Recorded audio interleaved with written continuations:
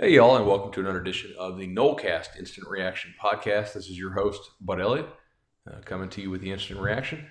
As always, the Instant Reaction show is, instant, and we do not edit it. We go right from recording to the broadcast. And with that, maybe little stops and starts, much like Florida State's team has had this year. I want to start off by thanking our sponsors, Louisiana Hot Sauce, Madison Social, and also Resolution Home Loans. Please check out all our fine sponsors and continue to support them like you support the show. So we had some great 5-star ratings recently on iTunes. Very happy about that. So going here, Florida State 13, Notre Dame 42. I think we said 38-10. So, I guess roughly within the range. But the game kind of went, I guess, how we thought it would go, basically. Obviously, things play out differently within the game, but generally, Florida State's offense wouldn't be able to move the ball very well. 4.1 yards play, that's indicative of that. And then inevitably, that would lead to a huge differential in field position, like generally happens. And early on in the game, that is exactly how Notre Dame jumped out to their huge lead, because Florida State had 2 turnovers in their first 3 drives and also a punt, and Notre Dame was very quickly up 17-0. Florida State, of course, Notre Dame could have stopped right there because Florida State is not really capable of doing much currently with its ability or inability to block, and they only scored 13 points in the ball game. I don't think any unit played amazingly, but there were some encouraging things and some discouraging things in this one. I'll start off. The quarterback decision was obviously interesting. We discussed all the different scenarios for that potentially on the last show. Taggart tonight in the post game said that there was no thought to putting James Blackman in.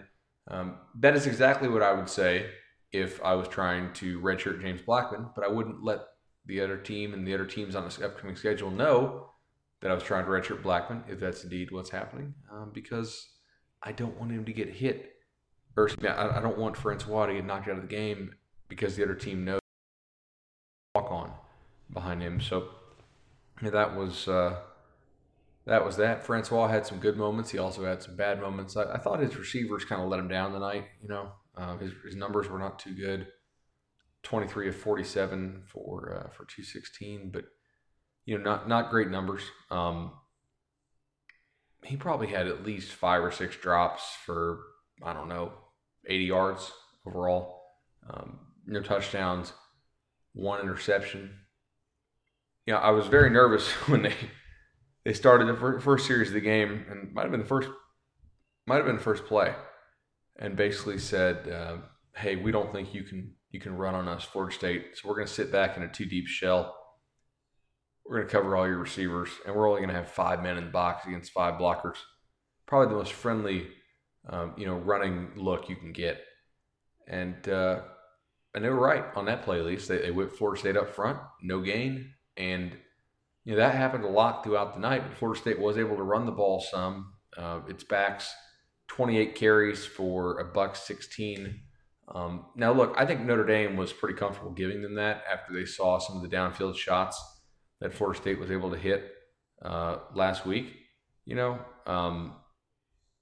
But Notre Dame took those away for the most part, I think, and they were content to see if they could stop Florida State's run without committing extra defenders to the box. And for the most part, they could. Florida State did have some nice runs on the night. This is just, to me, like, just looking at these guys, Florida State's guys look small, Notre Dame's guys look really big and faster. And just from a roster standpoint, I don't think it's very close right now between these two programs. I didn't think it in the preseason, and I definitely didn't think it in the preview show. I'm trying to think what else to talk about tonight. The drops hurt, for sure. I mean, I don't think there's any scenario you could paint where Florida State actually wins this game. But the drops did help to contribute to losing by 29, as opposed to maybe by, 21 or something. Tamari Terry had several drops, and I was surprised by that. I think, obviously Trey McKitty had one. you had a ball tick up in the air and get intercepted. You had the Cam DeAndre fumble exchange / Cam fumble, depending on who you want to put that on. And just the bad start kind of buried him in this one. You look at it, 4.1 yards per play. Again, it was mostly a tale of Florida State, moving the ball via chunk plays, no consistency because there's just no consistency of blocking. Francois was getting smoked up front and getting hit a whole lot. And you guys know I'm not the biggest Francois fan, but he's just getting beat up a ton. He's not really finishing off some of these throws, and I think that's a result of, honestly, of just being hit so much and just kind of being more of a natural reaction. I would like to see more shots downfield. That's obviously kind of tough to do, especially against some of those looks. And that's probably not enough to talk about the offense.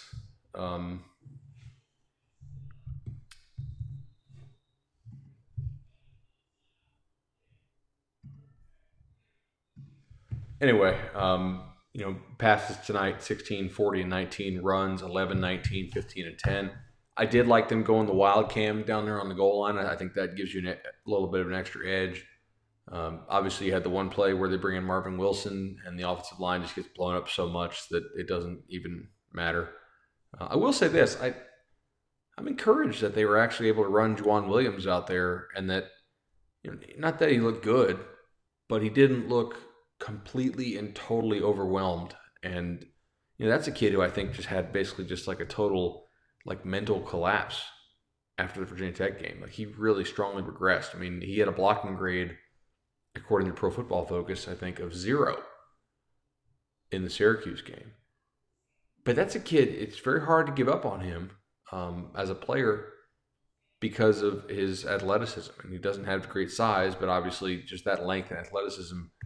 I know that's a guy they've been working on to see if they can get something more out of, and it was somewhat encouraging, not for this year, but maybe for next year, that they were able to get, I don't know, I guess I could say passable snaps out of him there. Also, a lack of penalties tonight on the offense. Offense lined up, it was more crisp, which is something that was an issue in the prior 2 games after really not being an issue for the couple before that. So just kind of interested to see that happen. Defensively, not a good night for the defense. 6.6 yards per play allowed. Looking that up here real quick just to see where that compares to what other teams have done against Notre Dame. And obviously Michigan held Notre Dame well under that. But 6.6 is not good. Virginia Tech gave up 6.5, and that was to Ian Book. Obviously Navy 7.68. Northwestern 6.27, Wake Forest 7.45.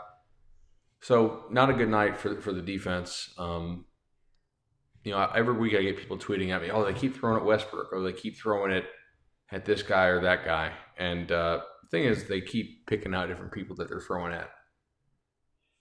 The bigger issue, I think, is that they've got such big trouble at linebacker that they have to try and help out the linebackers any way they can, and it really exposes a lot of the secondary.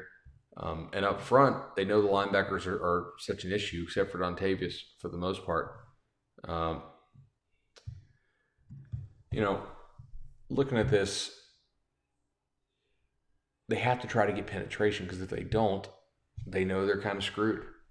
Once those blockers get to those backers, they're just overwhelmed, and then people are off to the races. That Dexter Williams kid is a really nice back. I mean, 20 carries for 202. He had a great night. They limited what Notre Dame didn't ask Wimbush to do a whole lot. He did throw 2 picks. Nice job defensively there by Florida State to actually get some turnovers to go their way. And they also had that tight end, Elise Mack, just making incredible catches. I mean, they might have been push-offs, but awesome job by him. But backers not filling their gaps. I don't have as big of a problem with the whole DBs not turning around thing as some people seem to do. I mean, they're taught play through the hands, especially if you're not in phase, and they're getting beat a lot. So I thought Stanford Samuels kept playing hard. I thought Dontavius Jackson kept playing hard. And I thought Marvin Wilson kept playing hard. And maybe a couple other guys as well, who I'm sure we'll talk about on the Monday review show, but when I really want to get a chance to sit down and watch this, to see kind of what I can see out of some other guys. But I did know, those guys are three to point out who, look, they're going to be there next year, and that's encouraging that you might have them as leaders. So, obviously leaders at a different level of the defense on each side. So just going through my notes here real quick. I liked more of the pistol we saw from the run game. Kind of allows you to try to create some kind of downhill element.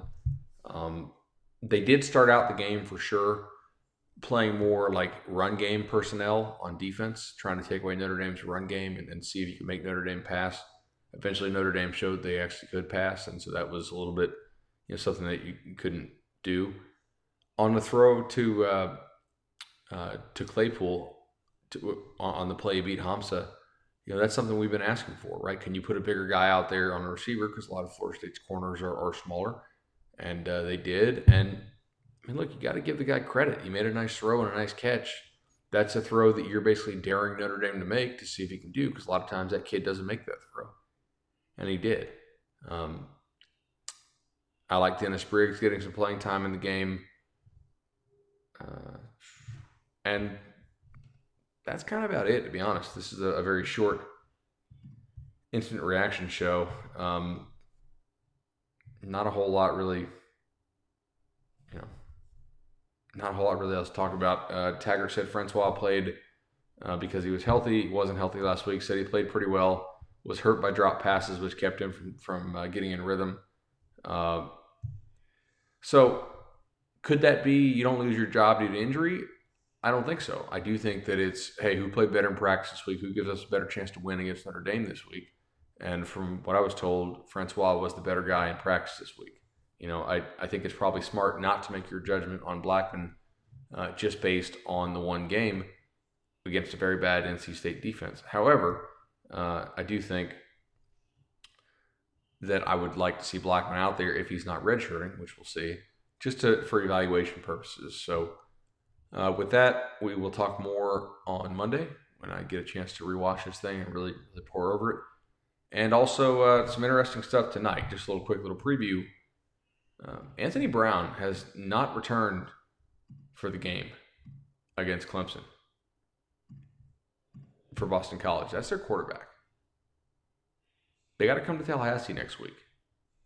This Notre Dame game was not a game I thought you could win. It was not a game I thought you could win in the preseason. It was one of those games we had circled that thought, hey, you get blown out. Now look, BC is a game that you have a chance to win. Florida's a game you have a chance to win. Will you be favored? Probably not. But I don't think you'll be favored to be blown out in those games. So this team needs to get home, see if they can pick up another win. Gosh, maybe 2. That'd be crazy, but it's possible, I guess. At home to close out the year.